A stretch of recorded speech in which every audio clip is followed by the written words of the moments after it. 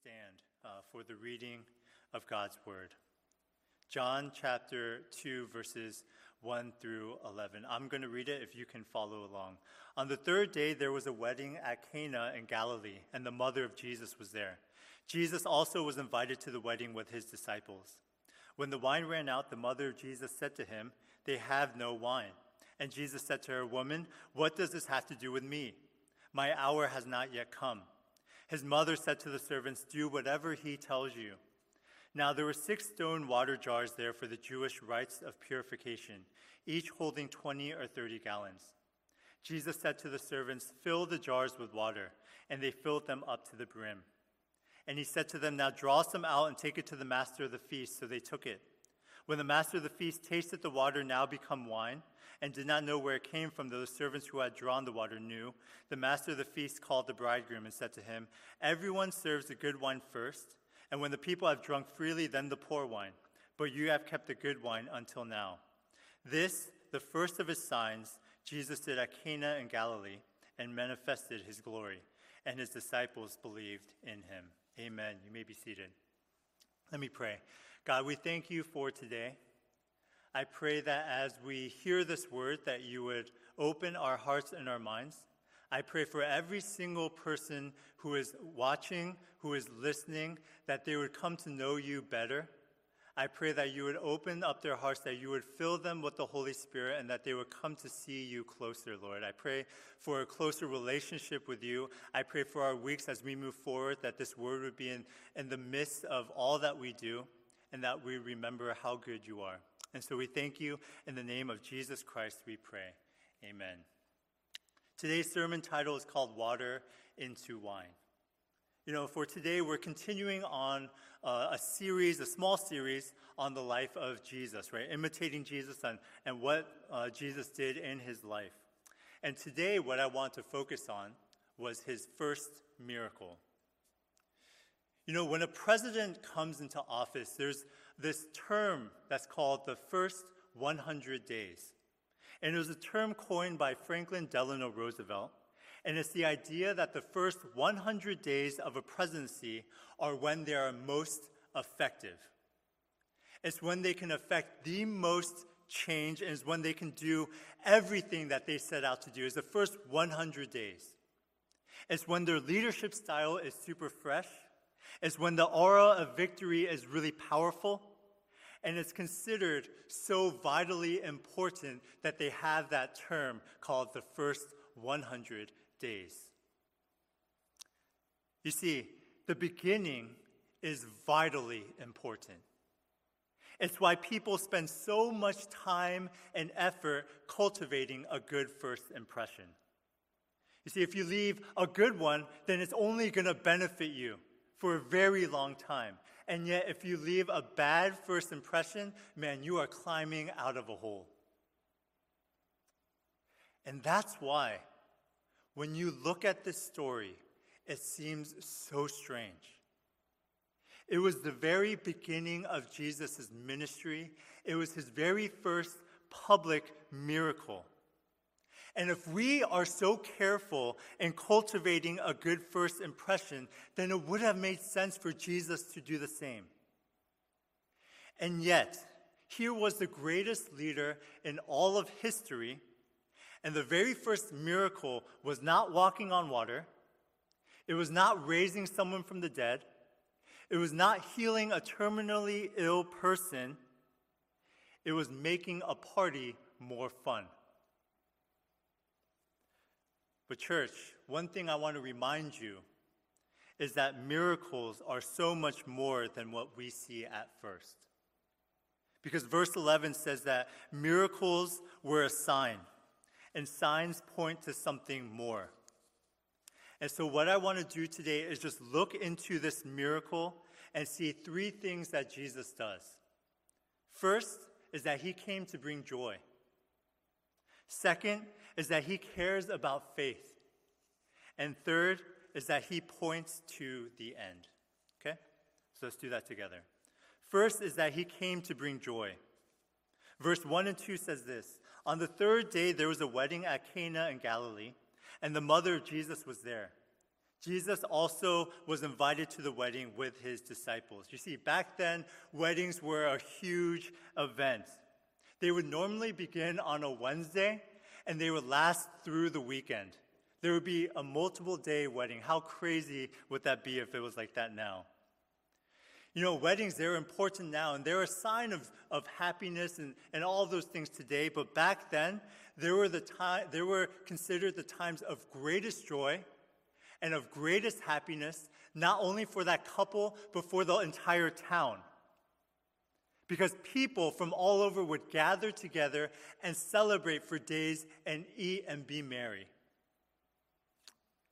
In church, as we look into this, there's not much that we know about this specific wedding. But we do know that Jesus was happy to be there. He could have said no and gone off to do any other number of things, but he accepted the invitation and he was part of the joy that was happening there. I think for a lot of us, we have a misconception of what Christianity is. And especially if we've grown up in very conservative churches, we have an idea of Jesus as really standoffish. We think of Jesus as someone who's displeased with loud music and having parties. We think of him like a really strict teacher who we can't imagine as a child, right? We think of Jesus as always having this furrowed brow. And in our minds, when we picture Jesus, he doesn't really have teeth because he doesn't smile, right? Or we end up picturing Jesus as this suffering servant who came to die and simply cry all the time. But church, I think what is really important for us to see here is that Jesus came to this wedding to laugh. He came to this wedding to enjoy and to smile and to be with other people. Look, suffering is a part of what Jesus came to do, but suffering is only a means to an end. And you see, church, the end is joy. I think we have to understand that that's our call as well. That suffering, there's going to be suffering in life, absolutely. But Christianity isn't about suffering only. It's about joy, and it's about enjoying life, and it's about doing these things, and enjoying each other, and enjoying God. It's about having a good time with each other and being joyful in the Lord. A lot of times we focus so much on the suffering. We focus so much on we should just be beating ourselves and we should be doing all these. But I think what the Bible continually says again and again is that we can have joy, is that we should enjoy each other, that we should eat a lot, that we should have fun, we should be able to speak with each other and laugh and be merry. That's a good thing. You see, there's a quote that I love. It's at the end of Tolkien's Lord of the Rings. And Samwise Gamgee, he wakes up after realizing that he's been rescued from the fires of Mount Doom. He sees Gandalf a little bit away, and he sees that he's still alive. And he says this, he says, "Gandalf, I thought you were dead. Actually, I thought that I was dead. Is everything sad going to come untrue?" I think this is the truth for us as well. Because the Bible says that Jesus is going to take us to a place where every tear is wiped away. He is going to bring us to a place where there will be no more crying, where there will be no more mourning, and that there will be a new heaven and a new earth, where he truly does bring us to a place where all the sad things become undone. Church, if you are going through something right now, if you are going through hardship, know that God does not intend for your suffering to be the end.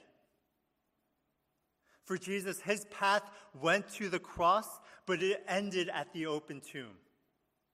He may have suffered, but church, his beginning of his ministry was joyful, and the very end of his ministry was joyful too. It started with a celebration, and it ended with a celebration. And so, church, I want us to know this, and I want us to remember this as we move forward, that even in this time of coronavirus, that even in this time of hardship, that even in the midst of whatever you're going through, that suffering isn't the end goal. Yet, in fact, Jesus says that he has come to bring joy, that he has come to bring happiness, and that we're able to have true happiness in him. That's the first point, that Jesus came to bring joy. Now, second, Jesus cares about your faith. Verses 3-5 says this, when the wine ran out, the mother of Jesus said to him, they have no wine. And Jesus said to her, woman, what does this have to do with me? My hour has not yet come. So, in the middle of the wedding, the wine runs out. And at the moment the wine runs out, Mary comes to Jesus and she asks for help. If you read this closely, I'm sure many of you guys have read this before. The response of Jesus is shocking. At least it's surprising. Because Jesus doesn't say mama. He doesn't say mother. He doesn't say mom. He says woman. In a lot of translations, they try to soften it and they say, dear woman. But it's not like that in the Greek. In the Greek, it's just pure up, hey, woman. You see, that response back then wasn't necessarily disrespectful, but it was extremely abrupt. And not only that, Jesus follows it up with, what does this have to do with me? You see, that phrase is used 5 other times in the New Testament. And every time it is spoken by a demon to Jesus. It's when Jesus intrudes into the domain of the demon and they say, look, hey, Jesus, you shouldn't be here. This isn't part of your business.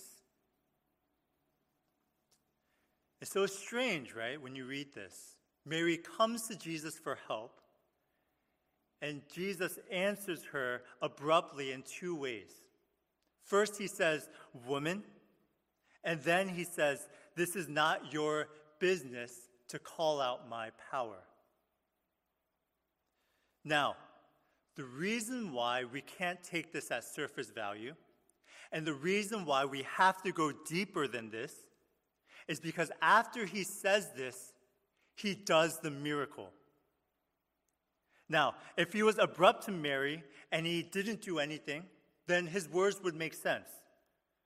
Look, we wouldn't need to read any further into it because he says, look, woman, you did this and you shouldn't call me out, and so I'm not going to do anything. And if you didn't do anything, okay, that's the end of the story. And yet what we see is that Jesus says these things, and yet he does the opposite. He says, don't call me out. He says, don't make me do these things, and yet he does them. It's supposed to make us ask why he spoke this way to Mary. See, church, the reason why Jesus spoke this way is because he wanted to make a clear line that his allegiance and his obedience is not to any one person in the world. It is completely dependent upon God.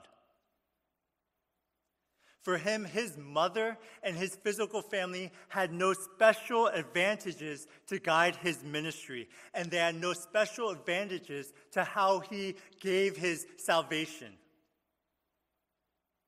You see, during that time back then, everything was dependent upon your family. If you were born into a rich family, then you received every single benefit of the world. And yet, if you're born into a poor one, then your life was already determined. And even today, we see that where you are born to gives you a lot of favor, or it can bring a big curse into your life. But here we see that Jesus completely rejects that theory, that he completely rejects that type of thinking. In Luke 11, there's this woman who, in the crowd, raises her voice and says to Jesus, "Blessed is the womb that bore you." But Jesus says, "No, blessed rather are those who hear the word of God and keep it." People thought that there was going to be this special spiritual advantage in being the mother of Jesus. But he immediately cuts off that assumption and focuses attention on the people. You see, Jesus does not play any favorites. Church, this means two things for us. First is that it doesn't matter how godly your parents are. It doesn't matter how faithful they are to the Lord, because God does not play favorites with your salvation. And you know what? I can speak from experience in this. My entire family is in ministry. My father's a pastor.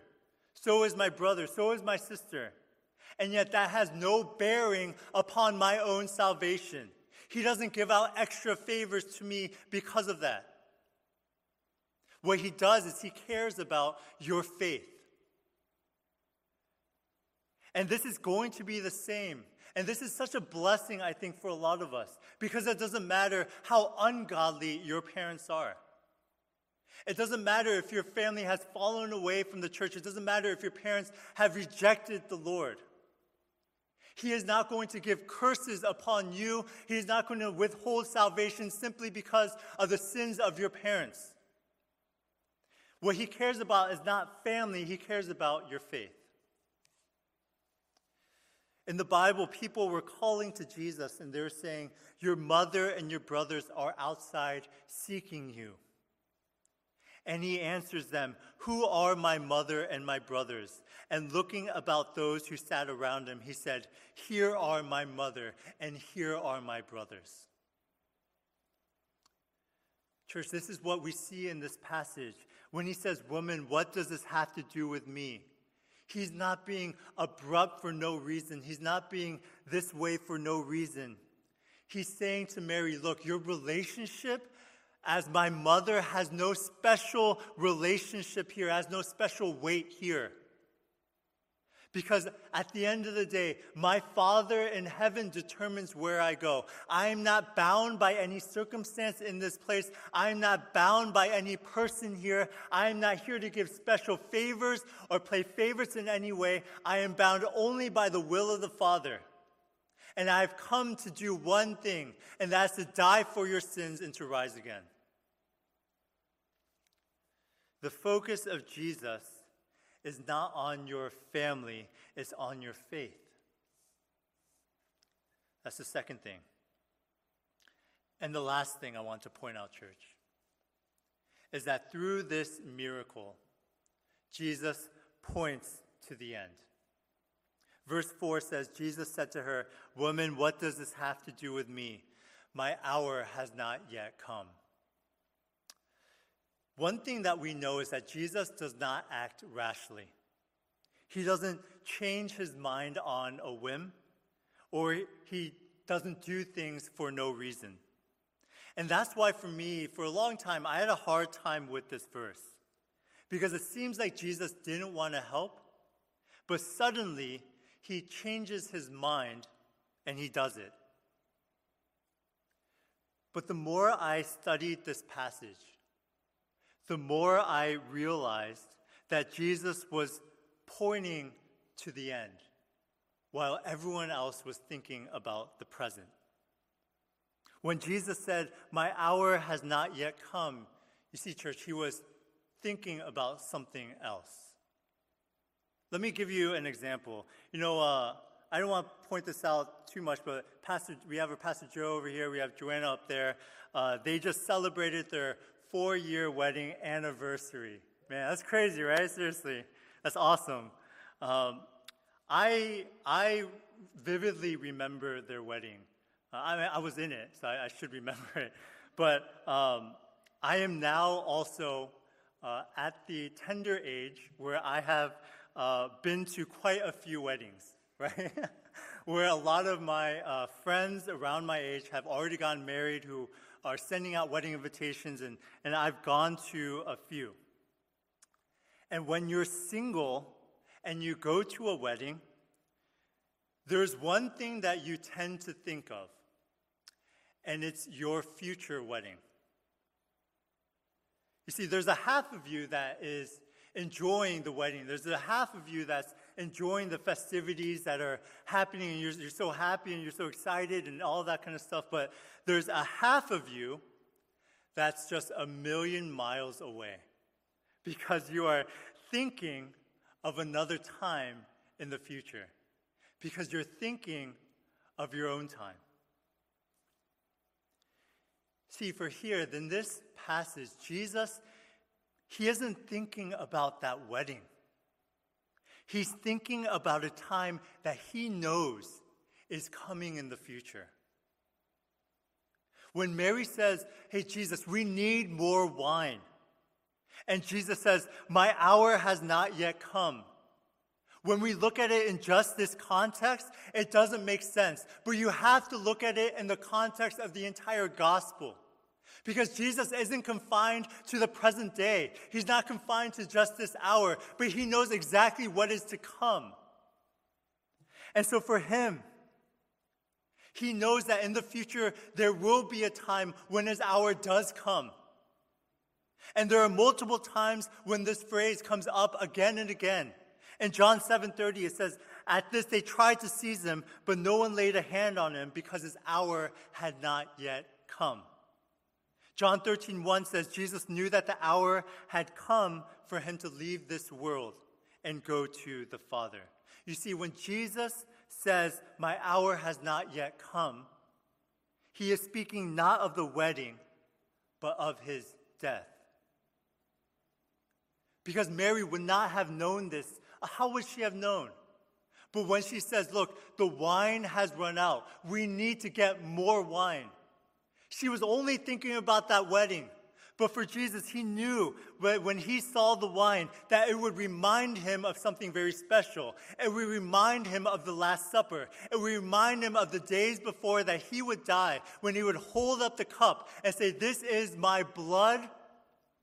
Drink this in remembrance of me." And church, I can connect it further. Look, it says in this passage in verse 6 that he doesn't use regular water jars, but he uses 6 water jars used for Jewish rites of purification. This was not drinking water, but this was water used to clean the Jewish people so that they could enter into the temple. You have to believe that there would have been water available, especially at a feast that big. And yet, Jesus purposely calls out and uses these 6 water jars that were used for purification. This was water that was used to remind the people of how sinful they were, that they needed the water to cleanse themselves, that they would only be able to use the water in order to get close to the Lord. And yet, Jesus uses that water that was meant to remind the people of how sinful they were, and he turned it into wine that was used to bless them. And you see, church, I am more than sure that Jesus knew that before he did this miracle, that he would remember a different miracle that happened in Egypt. Because during the 10 plagues, you see, God, he curses the water. And he curses the water by turning it all into blood. And it was a way of bringing judgment upon the people. It was a way to bring death and destruction because the people were unfaithful to him. And so what he did is he cursed the water and he turned it into blood. But here, we see the complete opposite happening. Here we see that Jesus completely turns the table. And we see that this water that was only meant to be a reminder of our sin, this water that was meant to be a curse upon us, that it would turn into this blood of blessing. That was supposed to turn into this blood of salvation and of joy and of happiness.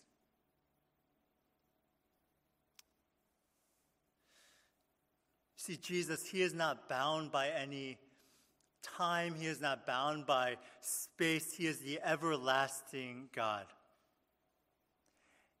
And in all that he does, church, you have to remember that he is pointing always to the end. That he is pointing to his Father's business. But the reason why it was difficult, and the reason why for him it was so hard for him to go through, is because in order to give us that cup of joy, in order to give us that blessing, he needed to be given the cup of suffering. And we saw how difficult that was for him. We saw that in the garden he would say, look, if it is possible, please pass this cup away from me. This cup of judgment, this cup of pain, this cup of death. And yet he was obedient to the Father's will. And because he knew that at the end, that it would give ultimate joy to himself and to the people, he was willing to endure the cup of suffering. Church, I think this is so important. This is a series, it can seem, of unrelated events. But for Jesus, he saw the very end, even at the very beginning. Now, I just want to end on this last point. Just one application point, if I can. I want us to really look at the response of Mary. And I'm sure that as his mother, that it wasn't easy to hear her son say something like that. She came to him with a normal request, with maybe even a legitimate request. And he abruptly, almost rudely, responds to her. It wasn't the response that she expected. It wasn't the response that she hoped for. And yet, it says that she turns to the servants and says, do what he tells you. Church, she had the faith to trust even when she didn't understand. She didn't know what Jesus would do, but she knew that he would do the right thing.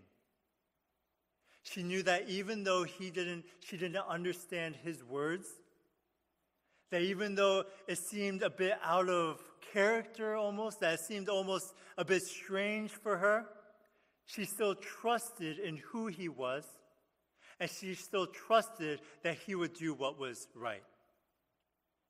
I believe that this is a word for one of you, for many of you maybe who are tuning in right now.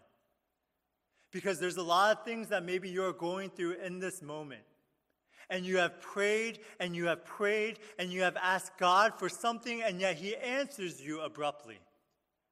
He answers you in a way that you did not expect or hope for. And the question now comes down to, are you still going to trust in the character of God? Are you still going to trust that even if you don't understand, that you trust that he is going to do the right thing? Are you going to be able to say, I don't understand, but I trust you? Look, even in the cloudiest and darkest times of your life, Jesus, he will honor the obedience of his children, even when you don't understand.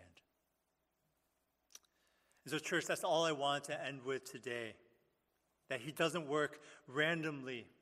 He doesn't work out of just random, seemingly things that are happening for no reason. And yet, what we know is that Jesus, even from the very beginning of his ministry, that even when it may not even seem like it makes sense to us, he was pointing to the very end. That even in the very first miracle, it was simply a sign pointing to the ultimate joy that we would experience. And so, church, what I want to encourage you in and what I want to really push you towards is, man, have joy in the Lord. That even in the midst of suffering, you can have joy. That even in the midst of pain, you're able to be happy. So trust in the Lord and know that he has a plan and a purpose, that he had a plan and a purpose in this miracle, and he has a plan and a purpose.